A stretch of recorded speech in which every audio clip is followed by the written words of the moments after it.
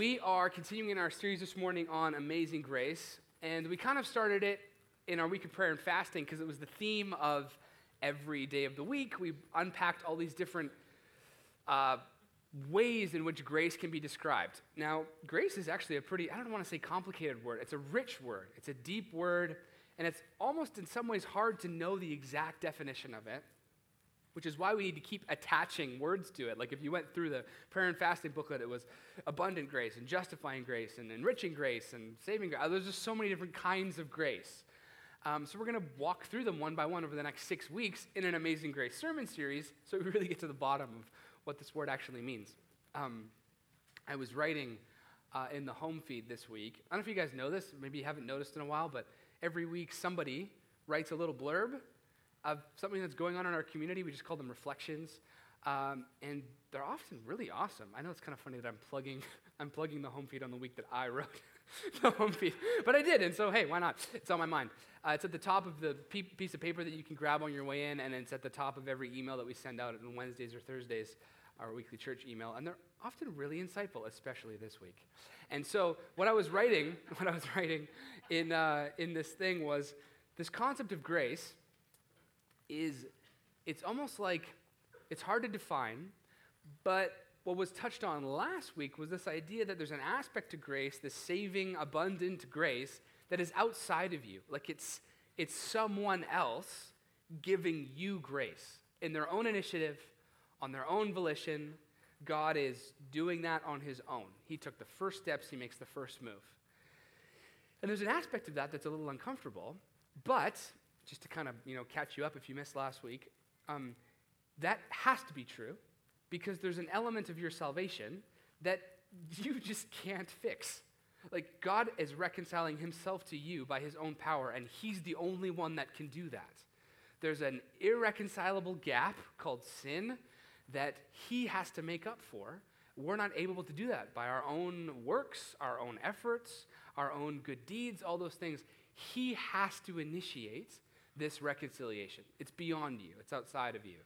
And what was also touched on is that initiation also empowers us to then choose to love him back, and those things are simultaneously true at the same time.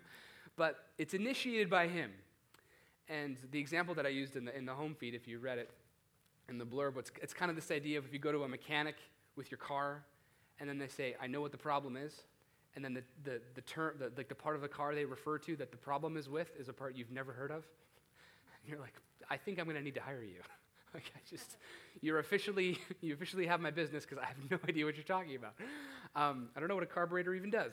And so there's an element to our salvation that's just beyond us. We couldn't fix it if we tried, and we don't even know the name of the part. And I'm really grateful for that. However, it can be a little awkward to require saving. And so I don't know how you feel with the idea of needing to be saved and there being an irreconcilable gap between you and the one who made you and you were designed to know. I don't know how that makes you feel. One of the ways that I was thinking about it this week that was a little more helpful than someone's trying to save me. It's like someone's pursuing me to save me. Can be a little bit more of awkward language, but maybe a more helpful word is someone's pursuing you, like really pursuing you relationally, because they love you and they want to know you. Now, that requires salvation because God wants to be with you forever. He wants to build a kingdom that is perfect, which means he has to save you from all that separates you from him. However, the motivation for said grace is deeply relational and loving in nature, if that makes sense. And so I don't know how you feel about the idea of being pursued. Just full on, someone is after you because they love you. And they've made it, well, we'll get there in a second. But I was reminded of this story of being pursued. Picture grade 4 Jonathan, 9-year-old Jonathan. I moved from private school to public school, and I didn't really know how the world worked, I guess. And I got thrown into this crazy world of this public school at 9 years old, and I missed all the memos that you get in grade 1, 2, and 3. Just because, the Christian school was a little more sheltered and it was just a different environment. And so public school was a lot different. And I missed a bunch of the things that you just shouldn't do or say. And so I got thrown into this weird world. And especially, I had no idea how guys and girls are supposed to interact. I suppose that's a thing you learn in grade 4, 5, 6. You begin to start to taste in grade 4, 5, 6 anyways, but it kind of all compounded in this whole new world of the way that guys and girls interacted, and I'm like, what is happening? So I remember there was this girl who lived close to my house, and we used to walk the same way to school, back and forth, and it was really creepy because she would walk 40 feet behind me to and from school, like most days. Exactly 40 feet. You know how I know? Because I knew she was following me and keeping the distance that distance, because if I slowed my walk down, she'd stay the same distance behind me. And if I sped up way faster than a normal walk, she'd still be like roughly 40 feet behind me. It was the weirdest thing. I suppose she was trying to tell me that she liked me in some 9-year-old way. But it's like, and then if I stopped, I mean, this is 9-year-olds. It's just all kinds of awkward. If I stopped and turned around and looked at her, she'd stop and stare at me. But too far away to say anything. It was genius. And then you turn and keep walking again, and then it's so weird. It was kind of flattering, I guess. But I just I remember not knowing what to do with that, and it felt so awkward. There's an element of being pursued is a weird word to use for 9-year-olds, but there's an element of this, it's awkward. It's like, I don't know what to do with that. And I think we so often treat God as not a person who's after us personally, with affection in mind and a desire in mind. All of these words that they're so obvious to us in romantic relationships, and then they're just so foreign with God. So I think he is pursuing you. Now, the topic for today is justifying grace. And this is the idea that in order for us to be close, and in order for us to actually be in relationship with God, it requires the justification of sin. We'll get there in a second, but I want to read a little bit of scripture for us to set us up. We're going to be looking at Titus 3 this morning. And Titus is an interesting book because Paul's writing to the church there, and it's in Crete. And the Cretans are kind of a hedonistic people, like they're partiers, and it's a very lavish culture. And the church has adopted a lot of the practices of the Cretans, and it's becoming difficult at this point in church history for that church to tell the difference between the church and just Cretan culture. And so Paul is writing to a church that's struggling with all kinds of debauchery and being very similar to culture. And he's writing, and he does a very interesting thing in helping this church want justification for sin and want reconciliation and want to be the church again in a holy, set-apart kind of way. And he does it in this way. He starts off by saying, at one time, we too were foolish, disobedient, deceived, and enslaved by all kinds of passions and pleasures. We lived in malice and envy, being hated and hating one another. So he just goes on, he says, okay, here's what I'm going to do. Here's how I'm going to help you guys. I'm going to bring up and remind you of all the terrible things you've ever done. It's a funny way to begin a letter, or I guess it's in the middle of the letter, but it's part of his, he's hoping that the church changes and grabs a hold of its first love again. And so it seems so kind of bizarre to just go, hey, let's pause. Let's remember how evil we all are. Let's remember how depraved we are, or it's all kind of messy.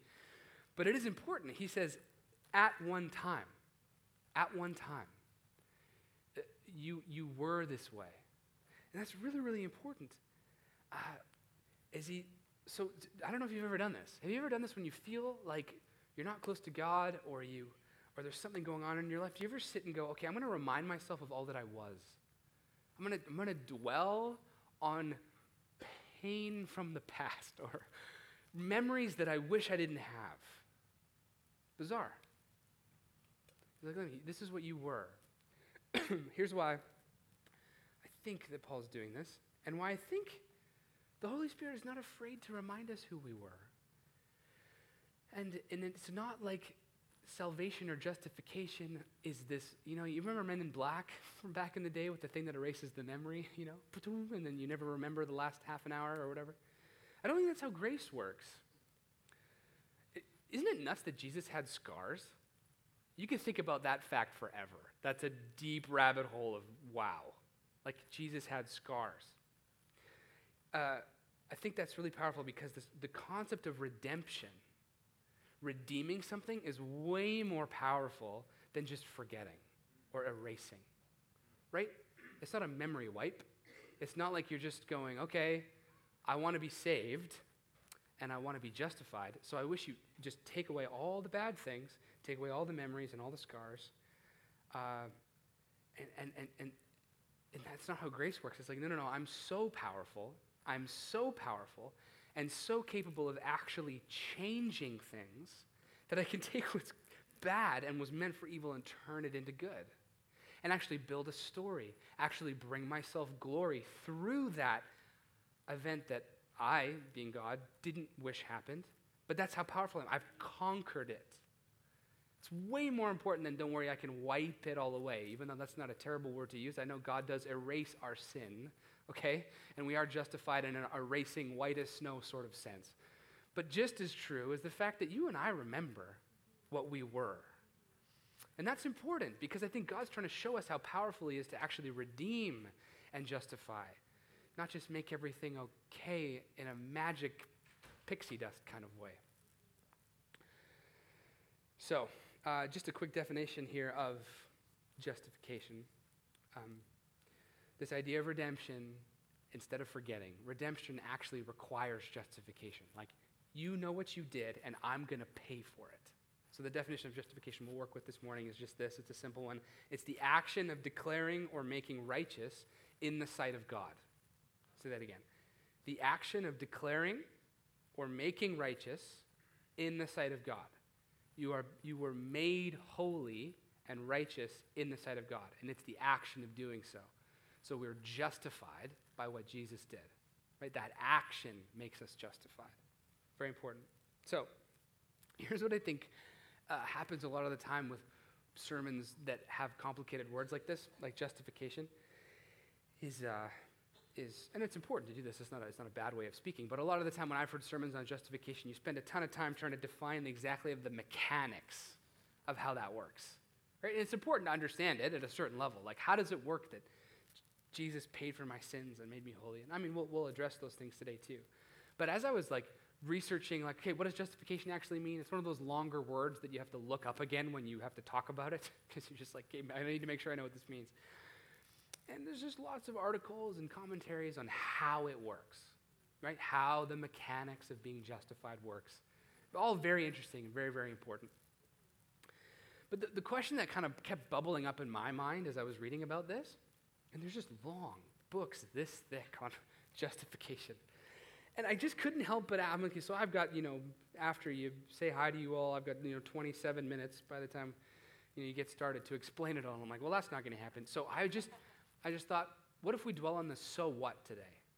Like, so what we're justified by grace? Another way, why? Why would God do that? Why would he want to?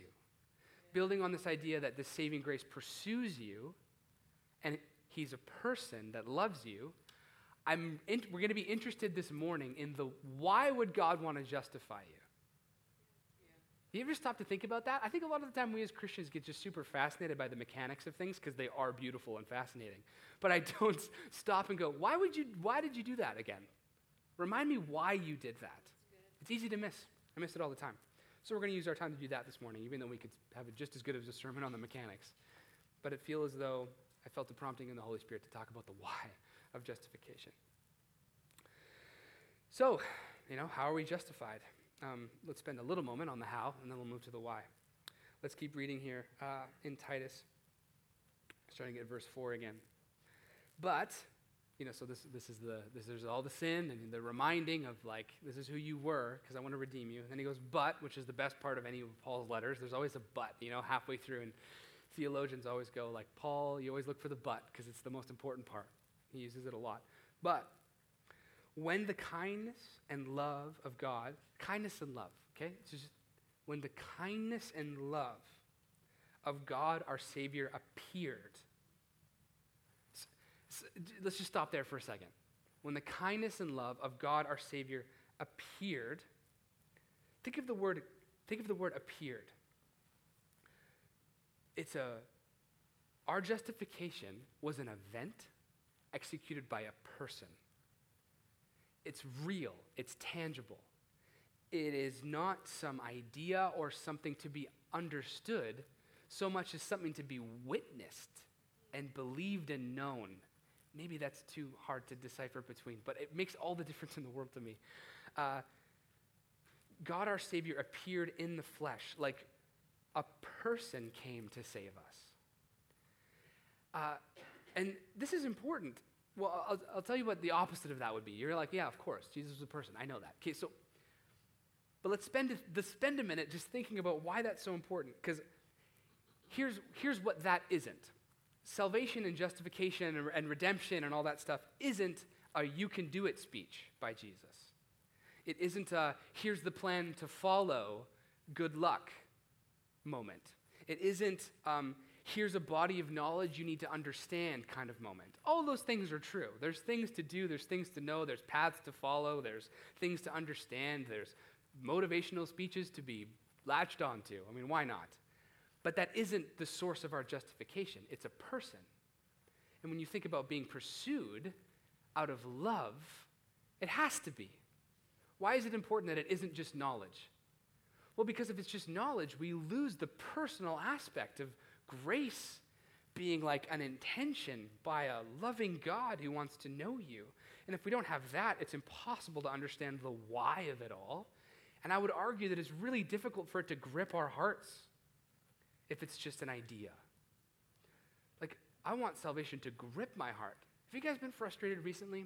I've been frustrated recently by, I'll explain, I have a chance to, I've had many opportunities actually in the last year or so to explain the gospel to people that haven't heard it before. And just the mechanics of it, the love story, right? The love story of that, just what happened. And it doesn't grip them. It doesn't turn their heart upside down like it does mine. And I'd be very frustrated by it because it's like you're changed by love, not just by understanding. You're changed by knowing, not just having something become clear to you. So this is what I think, why I think that our salvation is a personal relationship, is because I think personal relationships and feeling that and knowing that intimacy is what changes us. You ever think about, like, when was the last time you really changed, not just improved? Does that difference make sense to you? Like, we improve ourselves all the time and we become marginally better at things because we learned new facts and applied new techniques and gained competencies for things. But I mean actual change. Like, I'm a new creation. I'm a different person. My motivation for the why I do things is different now. Like, you have a new why, not just a new technique. I think that's what God wants to give us. Like, he's trying to change our hearts from stone to flesh, from self to love. Like, that is change. That's not improvement. And so the question begs to be asked is, we can know all the facts of how the mechanics of justification work, but it doesn't actually grip our hearts in a way that's like, someone did that for you. Someone loved you so much to make a way for that. And if we remove, I mean, the mechanics are fun, but if we remove the personal element of the who of justification, it's very difficult to really change, at least for me. And here's why.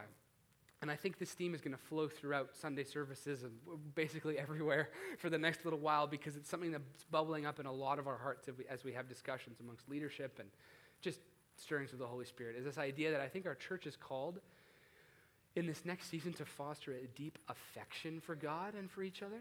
And the word affection is very, very important, because you know when you have an affection, it's a very special feeling, and it drives you to do all sorts of crazy, insane things that really are only done out of affection. Like, you know the difference between doing the dishes because you love that person who would have had to do it otherwise, or you have to.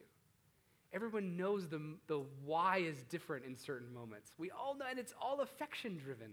It's all who-driven. So, people ask me, someone asked me, maybe a month ago, why, they were trying to give me a compliment, they asked me, Jonathan, why did you not have like a season in your life where you were rebellious? You know, the classic, I don't know, went and experimented with whatever to see the world and those sorts of things. I never really had a season like that in my life. It just didn't happen.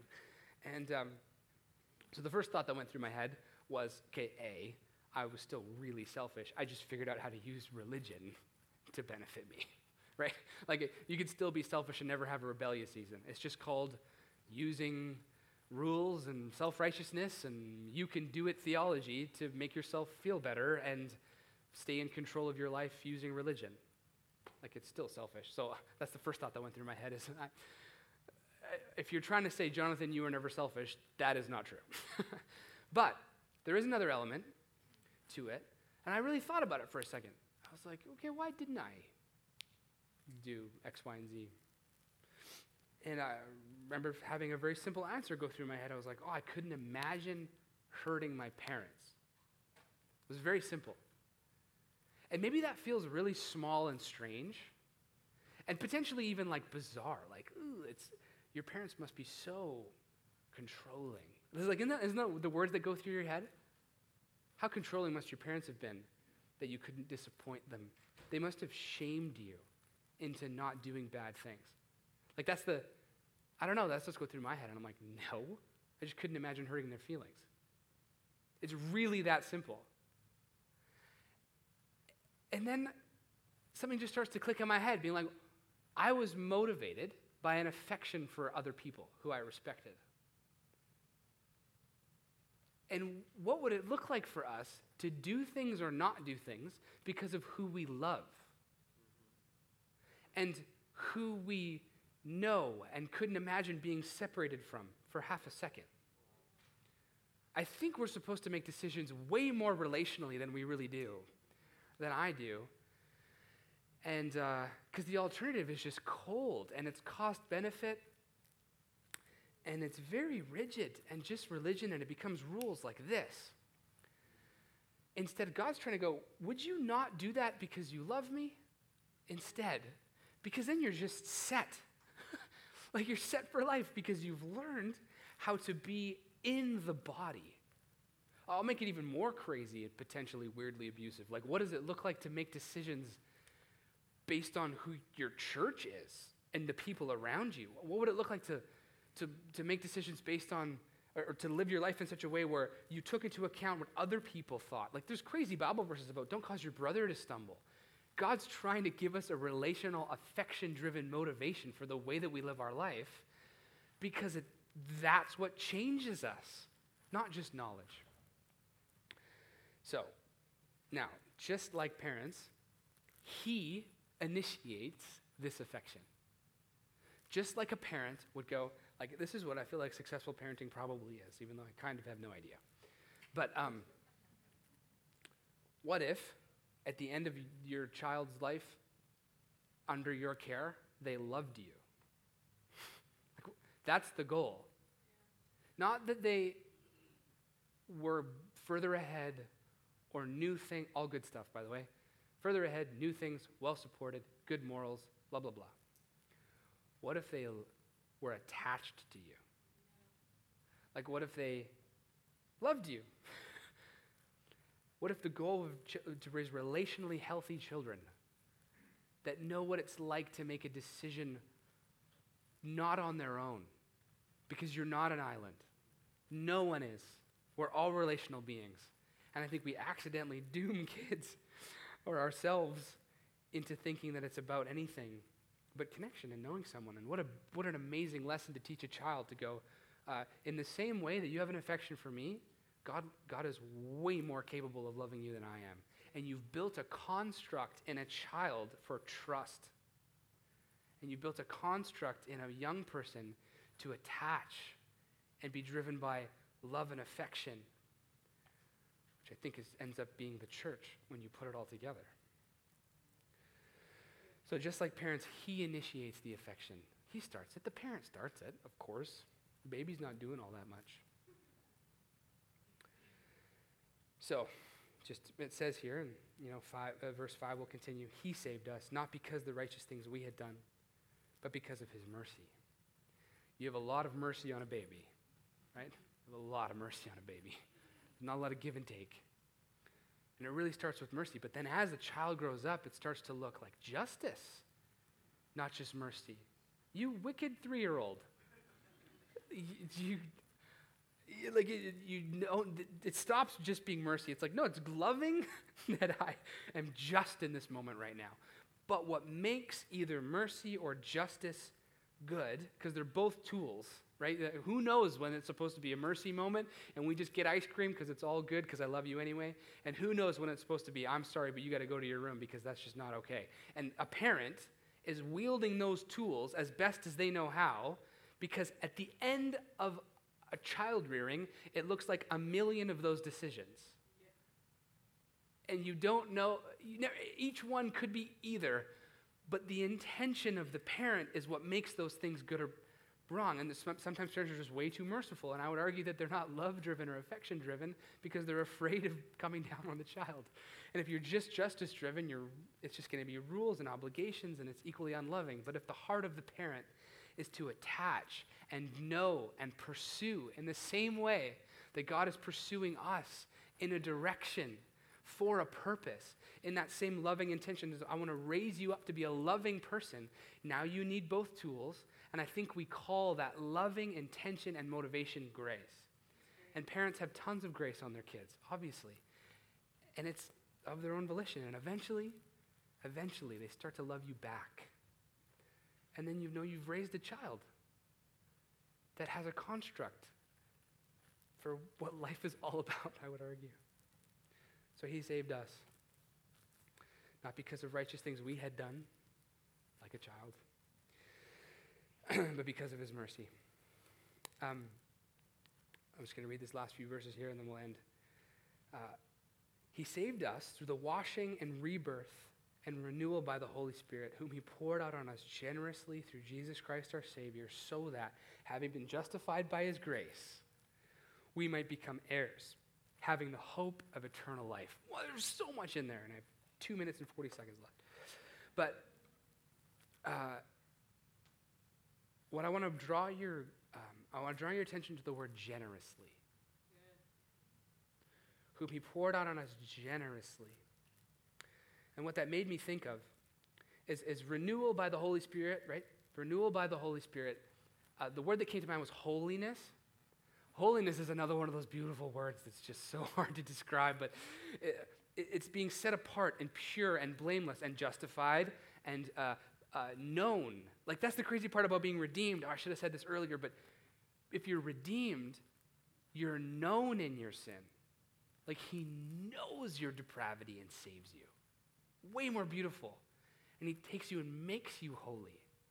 And it's not like he washes you white, implying that you weren't at one time. And you're known in that place. Like, while we were still sinners, Christ died for us.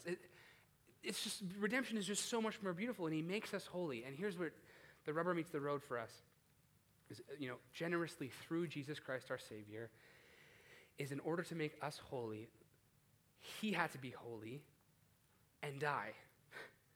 The Holy One had to die, and it just hit me like a ton of bricks as I was just preparing this, is the beauty of all that Jesus was and all who God is had to die for the sake of our holiness. And if that's not an affection-driven love story, like, I don't know what is, right? Like, I don't know what is. And you think about creation and God speaking the world into existence, and it's just, I don't mean to belittle creation, but in some ways it's just words. Like, when you read Genesis, doesn't it seem kind of easy? It's just, all right, here's a place for us to dwell. Bang. I guess he rested on the seventh day, but it didn't seem all that hard. Just words. Contrast creation with redemption of humanity. Creation, he just has to speak.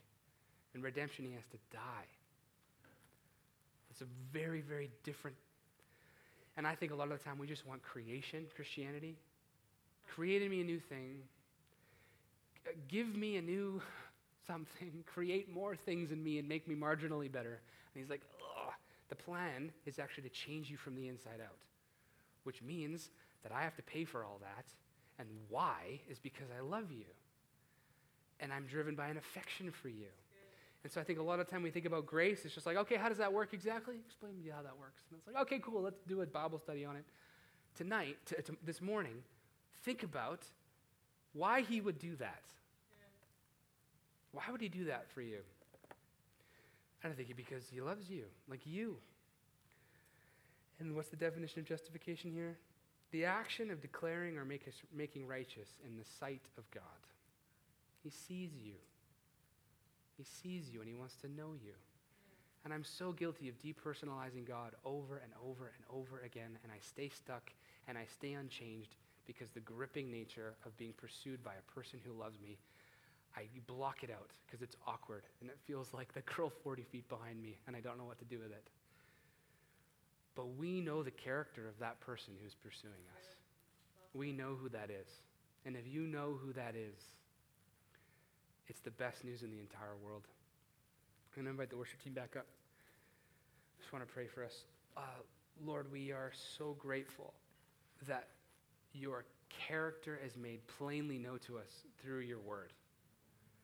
And your holiness is so evident, and your trustworthiness is so evident and proven and substantiated.